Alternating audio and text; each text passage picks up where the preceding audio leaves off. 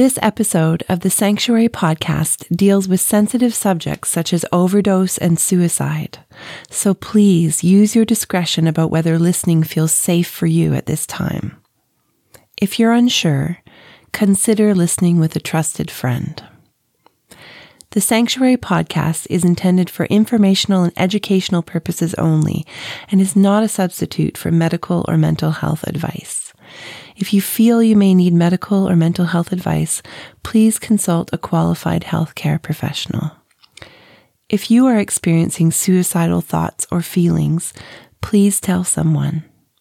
Or if you are in Canada, you can call 1-800-SUICIDE for immediate help.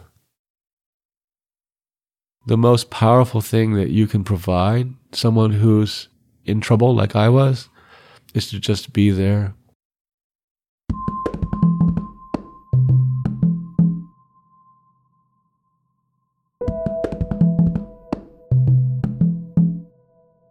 Intense pressure to succeed can crush the spirit and cripple the mind.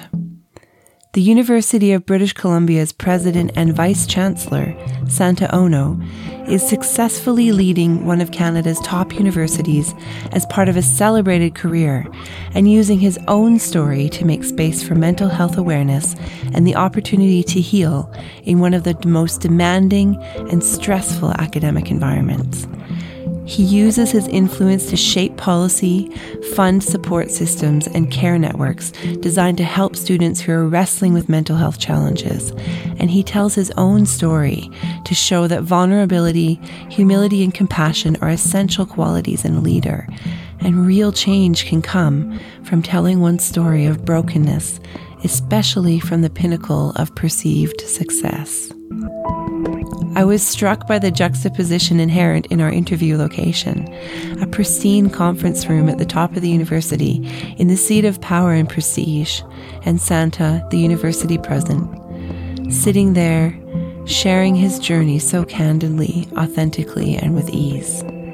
This is a man who has lived through suffering and used its dark gifts to bring the possibility of healing within the reach of many.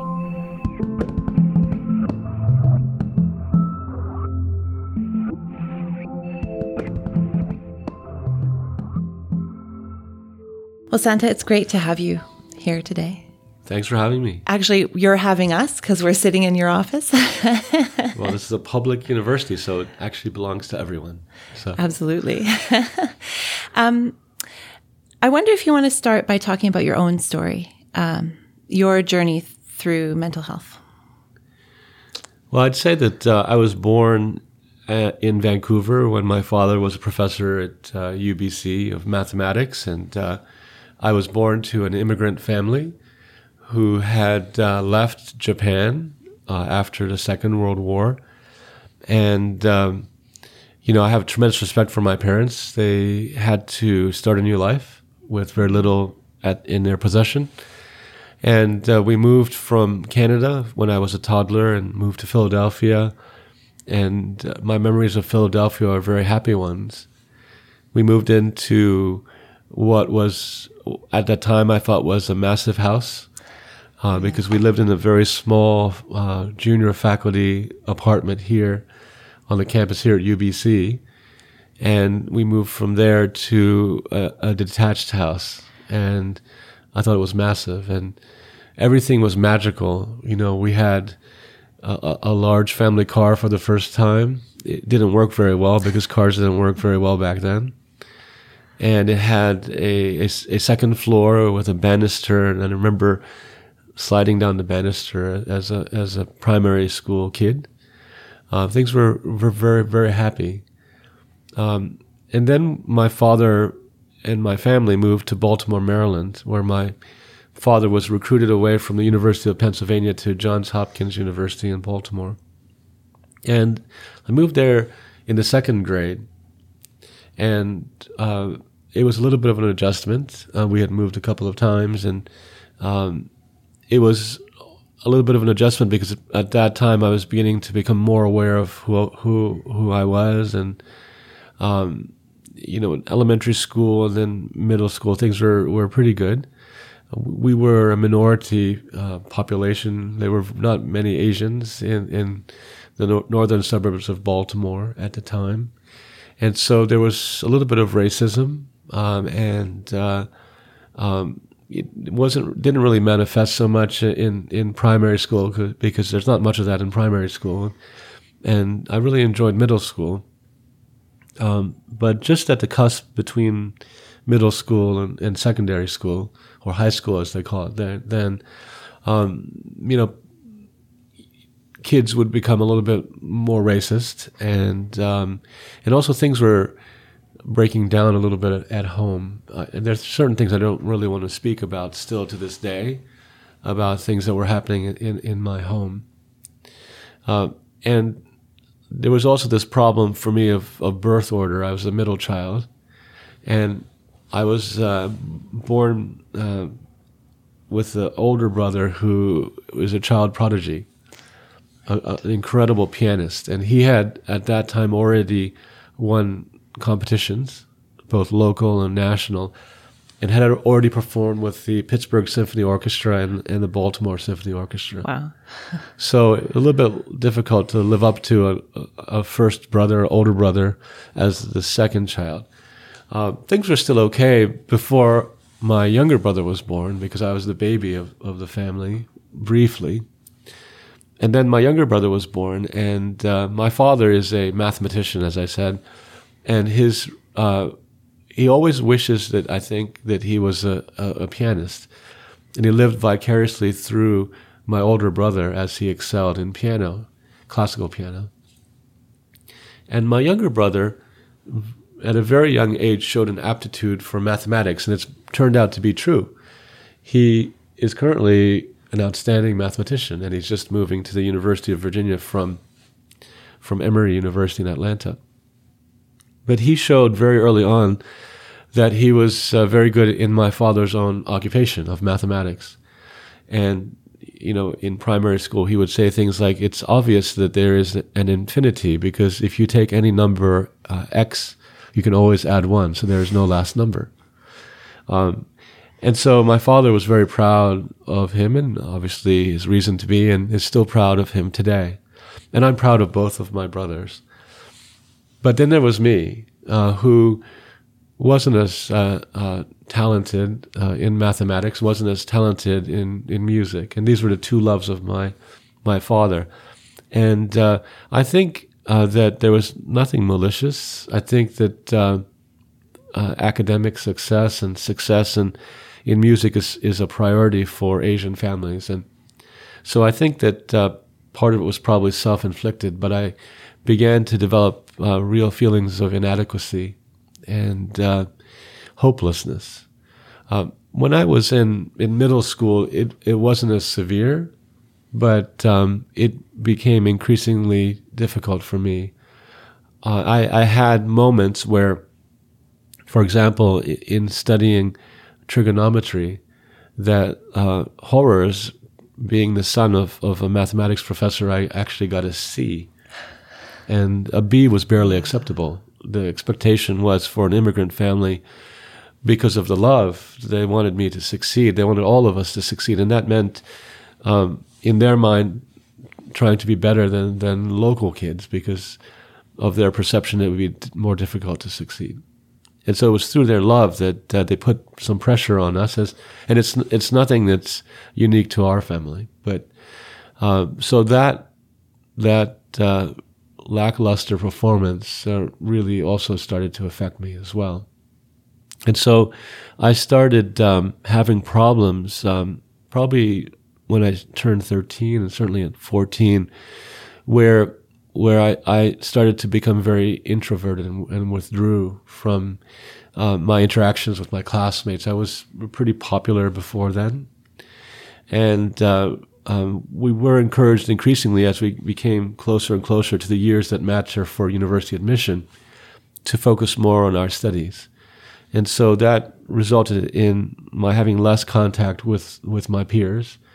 I would see them playing outside, and I was really encouraged, especially with my poor performance, to stay inside and to do more tuition, as they say, to do more studying. And so that brought me even more isolated. I felt hopeless and inadequate and probably incorrectly unloved in my family. And it was exacerbated by the fact that my brothers on both sides were just excelling. And if you think back to when you were 13 or 14, it's an awkward age, and as a child, your whole world is seen through whether you're accepted by your family or not, and your friends. And so I didn't have much opportunity to build my friendships, and I didn't feel very connected to my family.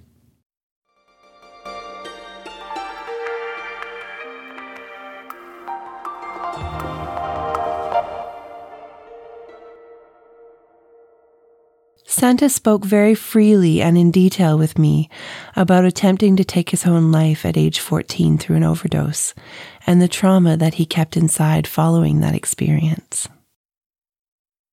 And I think my parents didn't think anything was wrong because, maybe they were out bringing my brother to a music lesson or something like that, and it was a Saturday, and teenagers sometimes do sleep in late. And so I never told them. I was very, very exhausted, and some people, when they try to take their lives, they feel very happy the next day as if I wasn't successful. But I guess a reflection of my state of mind is that I didn't feel that at all. I felt as if I was even a greater failure. I couldn't even take my own life.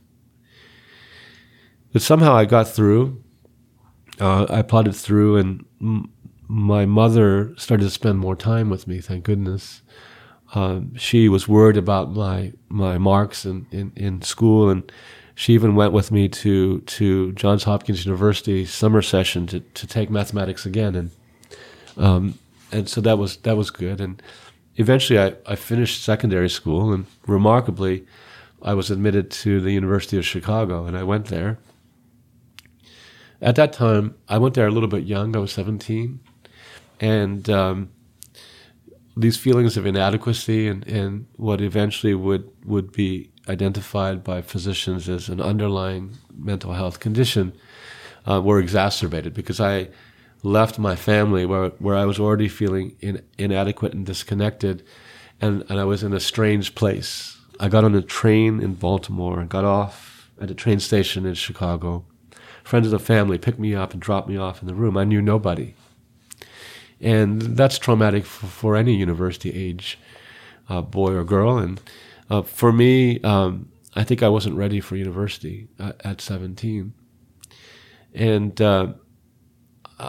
I think that I went crazy. I started to drink too much. I started to, do things that put my life at risk.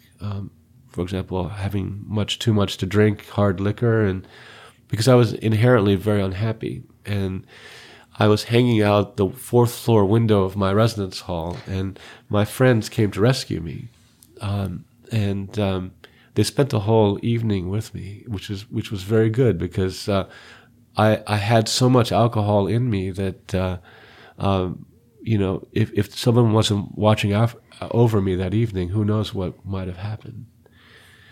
The next morning, I remember somehow, probably it was the afternoon, I made my way to the lounge of that residence hall, and the faculty member that was there to be the sort of the residence hall advisor was very cross, and he said, "You're going to go to that bathroom, and you've made a mess, a biological mess, and you're going to have to clean it up because we can't ask anybody to clean up after you." So I went there, and it wasn't pleasant, of course, because I was hungover and I had to clean up this mess I had made. But my friends were there afterward, and they were both Christians, and they took me aside and they stuck with me for months, and they would start taking me to church.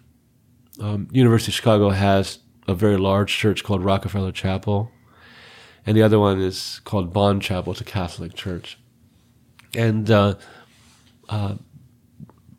these two students, one of them was a member of InterVarsity Christian Fellowship.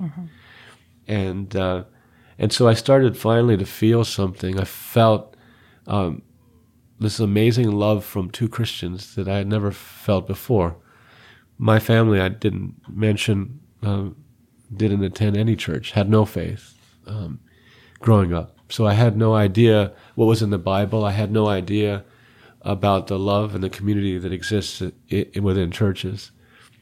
So they brought me into that experience and introduced me to the Bible, to their priest, to their pastor, to their congregations, to InterVarsity small group sessions at the university. And they did it because what they had learned was a Christian way of life in their churches. And they saw in me someone who was desperate, vulnerable, in danger. I was lucky I didn't fall out of that fourth floor window. Yeah. And they stuck with me, and I felt something amazing when I stepped into the church. I felt a sort of a shiver go down my back. And every time I went into the church, I knew virtually nothing about the Bible, but I felt touched. I felt I was in the presence of something remarkable, something very loving like I had never experienced before. So they helped me get through university.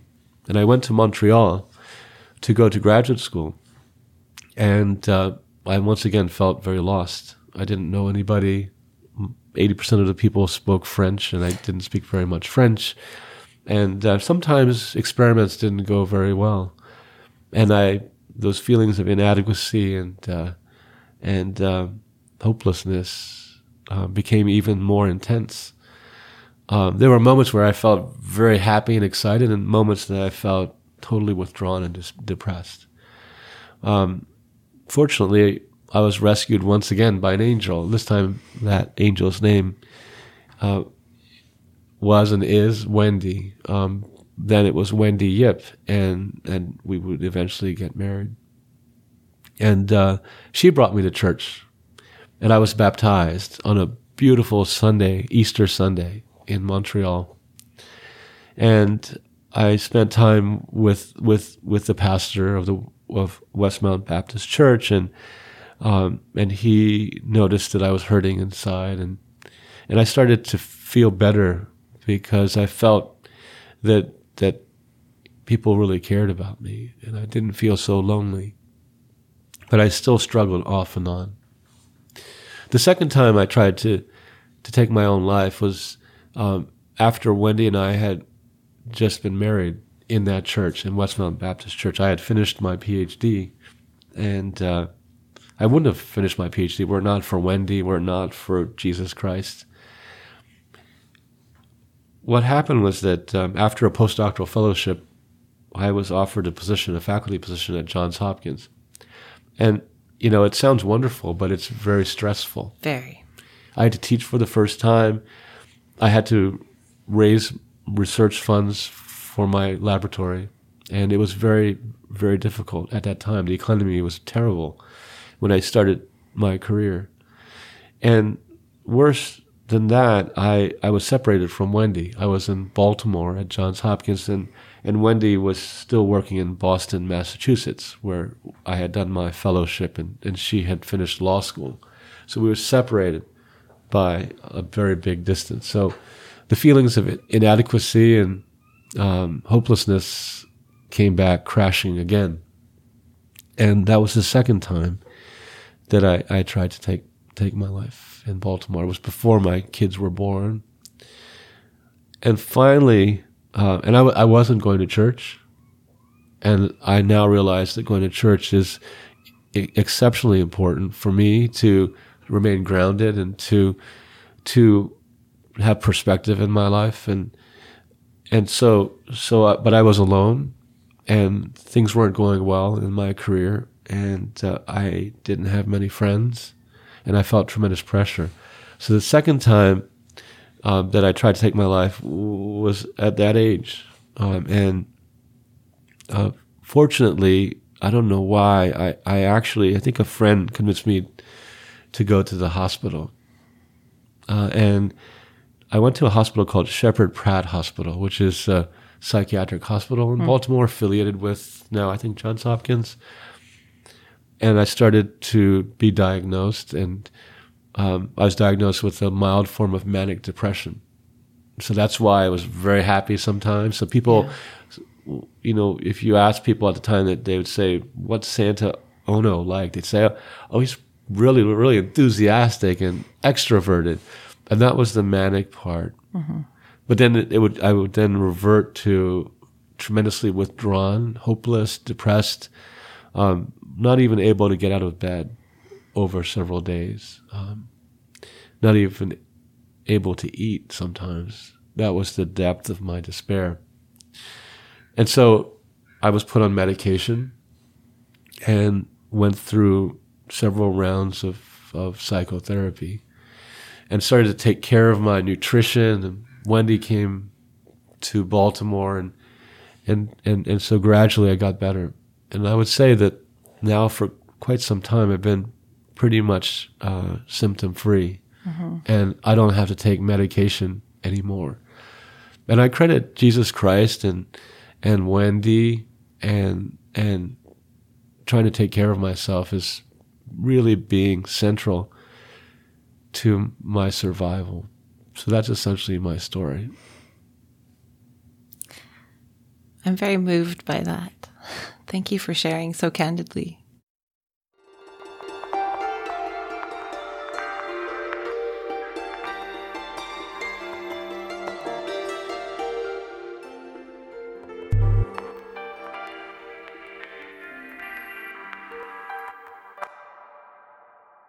There are many pathways to recovery, and the goal isn't necessarily to be off medication, but to be healthy, functioning, and thriving in one's life. Mental health challenges can be managed in many different ways, including the right medication, as well as therapy, programs, lifestyle activities, family and friends, and strong community support. For many people, bipolar requires lifelong treatment. I know for myself, and the particular mental health struggle I have, medication has dramatically changed my life for the better, and I don't anticipate ever going off of it. I had to overcome years of self-stigma and fear to even start medication, but I don't know what my life would look like now without it. Part of our role to support each other and stomp out stigma around mental health issues is to encourage and support recovery with self-direction and dignity. What might work for one person will not work for someone else. And all of our recovery journeys are unique and worth cheering on.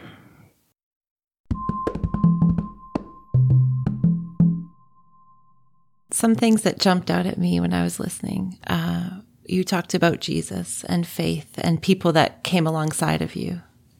And then you also talked about being connected with medical help and medication. And then you talked about belonging.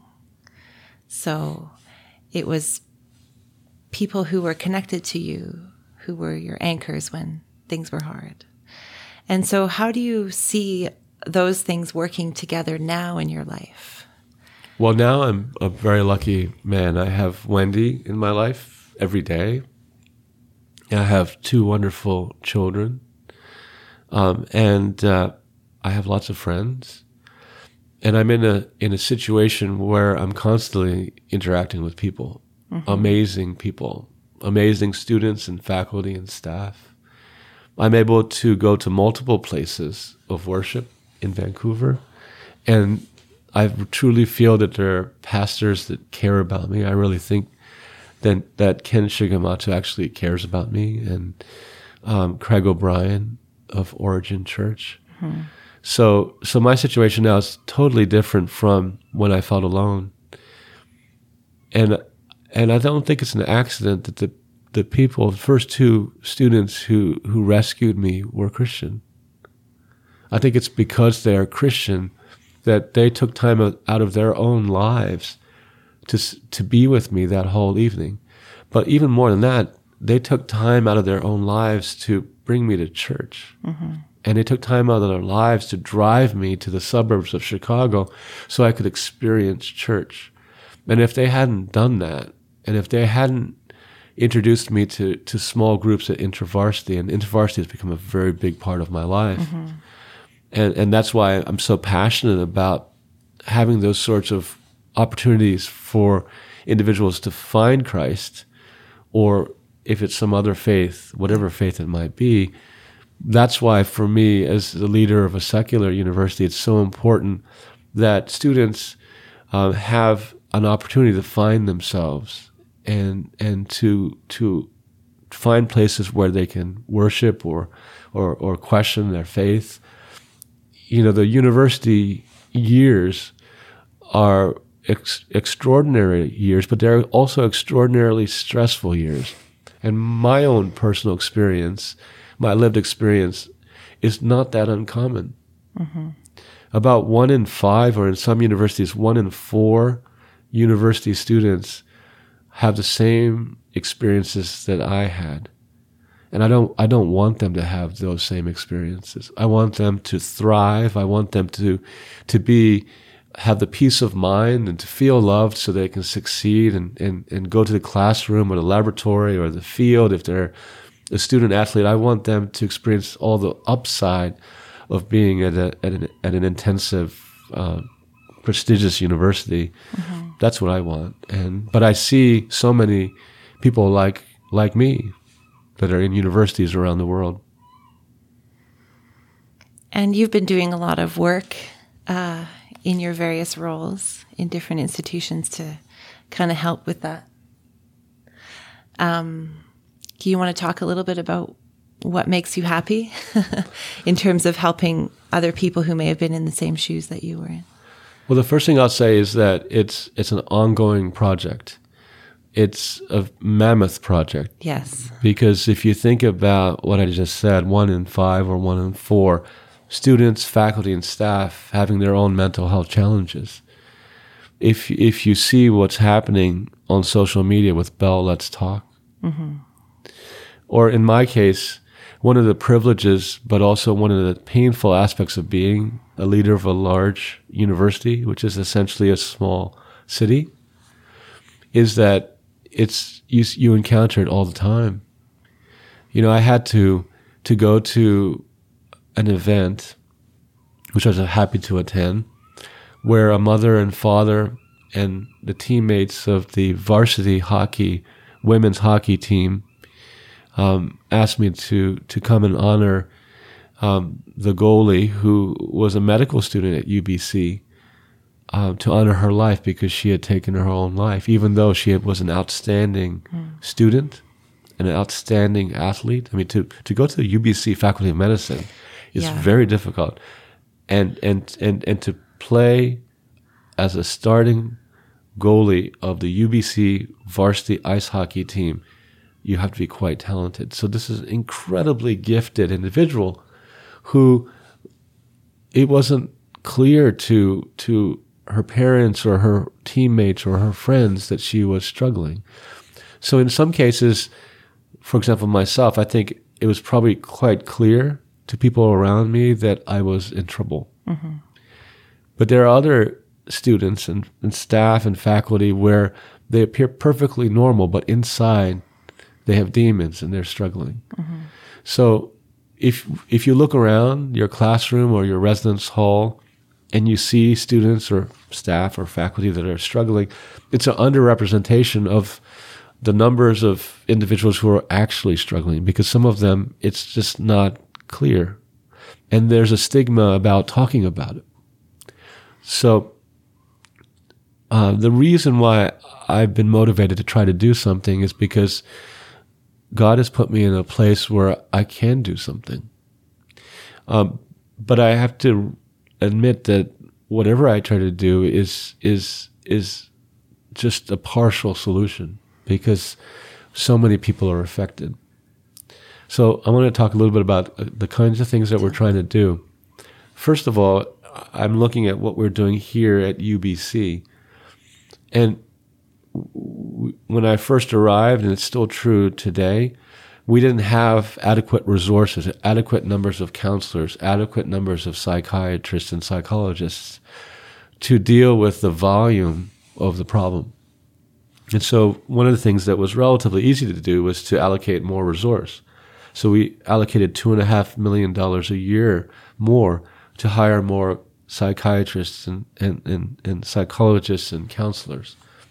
We have to have more spaces where students can actually go in a completely confidential manner to have conversations about their well-being.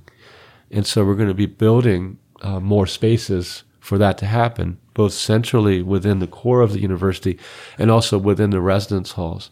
The reason why that's important is that usually people that are experiencing mental health challenges, it doesn't necessarily happen Monday through Friday, 9 to 5. Often it's a first-year student who has done very, very well up until entering UBC, and it's just before their first set of exams, where for the first time in their life they might fail, or right after they receive their marks, and they have had a 94 average up until UBC, and they come to this huge place. Some of them feel lost, some of them feel disconnected from their families, and then they get their first grade, which is not a 94. And then you can see it in the students when they experience failure for the first time. So it's a very vulnerable period of time. So we've invested in numbers of staff, in places. We've tried to invest in having people 24/7 on site in the halls of residence, not knowing when a student will be most affected and most in need. Mm-hmm. So we're trying those sorts of things. But one of the things that I realized in thinking about my own life story is that it begins much earlier than university. I told you that for me, I tried to take my life at 14. I needed help then. Mm-hmm. And the fact that I was able to succeed was because I was lucky that, in my view, God was there, unbeknownst to me, putting people there to take care of me when he saw that I was in trouble. But I think it would be even better if we had a stronger system of support in our primary and secondary schools. Mm-hmm. Because if I speak to the principals and headmasters and superintendents across Canada and across the United States, they all say that this is a crisis. There are too many youngsters that are struggling too early. And we know that if we don't provide them support at the early stages, that just was the case with myself. If it's left unchecked, it'll get worse and worse. Mm-hmm. And so I think that whatever we do at universities, that we have to start earlier. And so the other thing I'm trying to do is to work with superintendents across Canada. I spoke to all of the superintendents and ministers of education across of each province at the Vancouver Convention Center several months ago, really asking them to provide or allocate more resources for counseling within our secondary schools. And I've been trying to encourage more schools to adopt the mental health literacy program that's coming out of UBC. Yes. And I guess the last thing I want to say is that I've been trying to raise money, and over the next several months to years, I hope to collaborate with a pianist called Julie Lowe, who's a gifted pianist at the Vancouver Academy of Music, who confided in me that she also has had significant mental health challenges precipitated by life events. And she approached me and said, wouldn't it be wonderful if we tried to address the stigma of talking about this in a concert? Because I play the cello and she plays the piano. Mm-hmm. And what we're going to do, and hopefully people will come, and is to play music from composers who are very famous, like Schumann or Mozart or Bach, that were extraordinarily talented and successful, but to say that they also had challenges. And the idea is to try to eliminate the stigma that just because you're having challenges doesn't mean that you can't be a remarkable composer or a pianist or whatever, hockey player. Yeah. And so we want to do that to try to break the stigma, but we also wanted to do that to try to raise money to help more schools have more counselors, to help more universities have the kinds of programs that our students need. I'm looking forward to going to that concert. I think a lot of people will come. Thank you very much.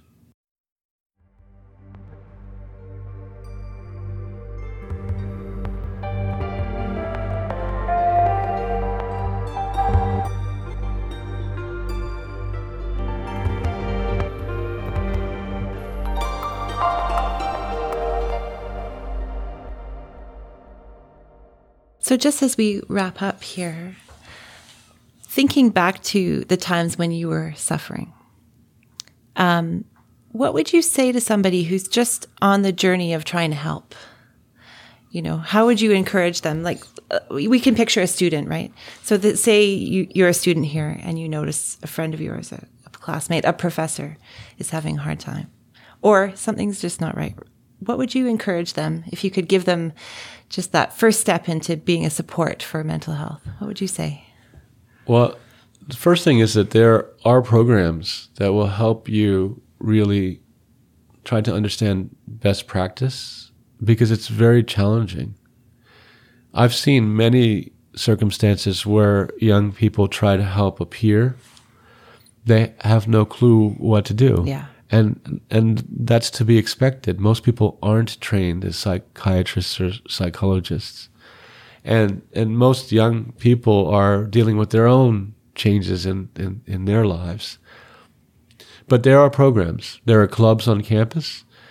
There's something called mental health first aid, where you can actually be trained on what to do.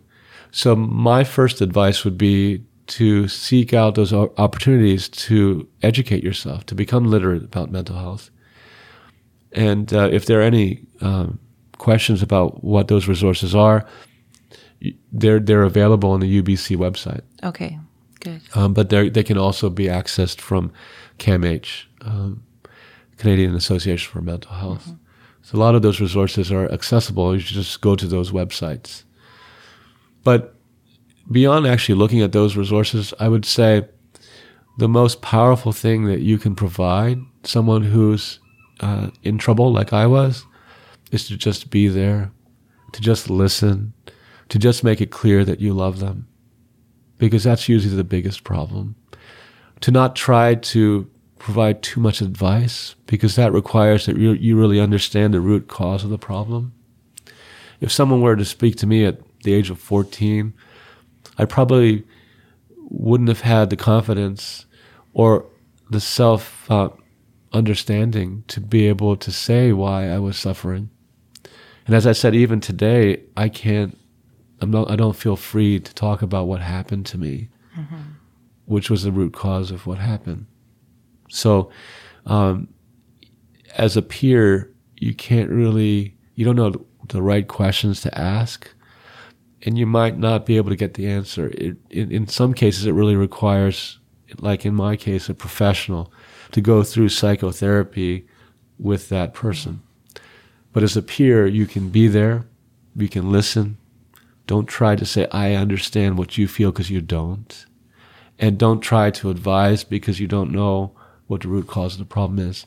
Just be there, listen, and refer them to a professional. Yeah. Santa, thank you. You're welcome.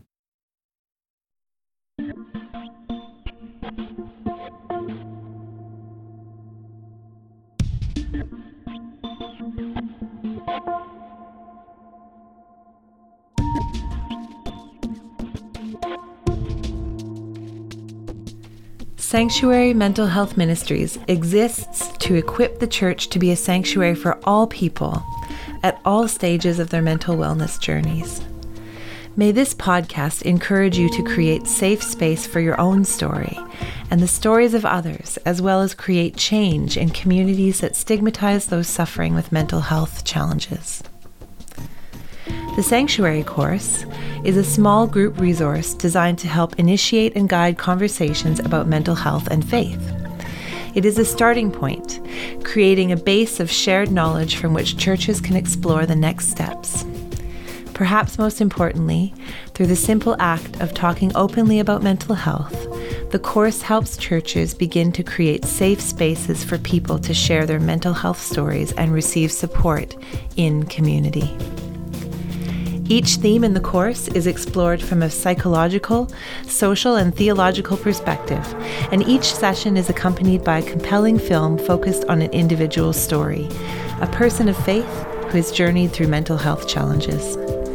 Interested in exploring the Sanctuary course for use in your community? Learn more at sanctuarycourse.com and use the code SanctuaryPodcast to receive 25% off in the checkout process.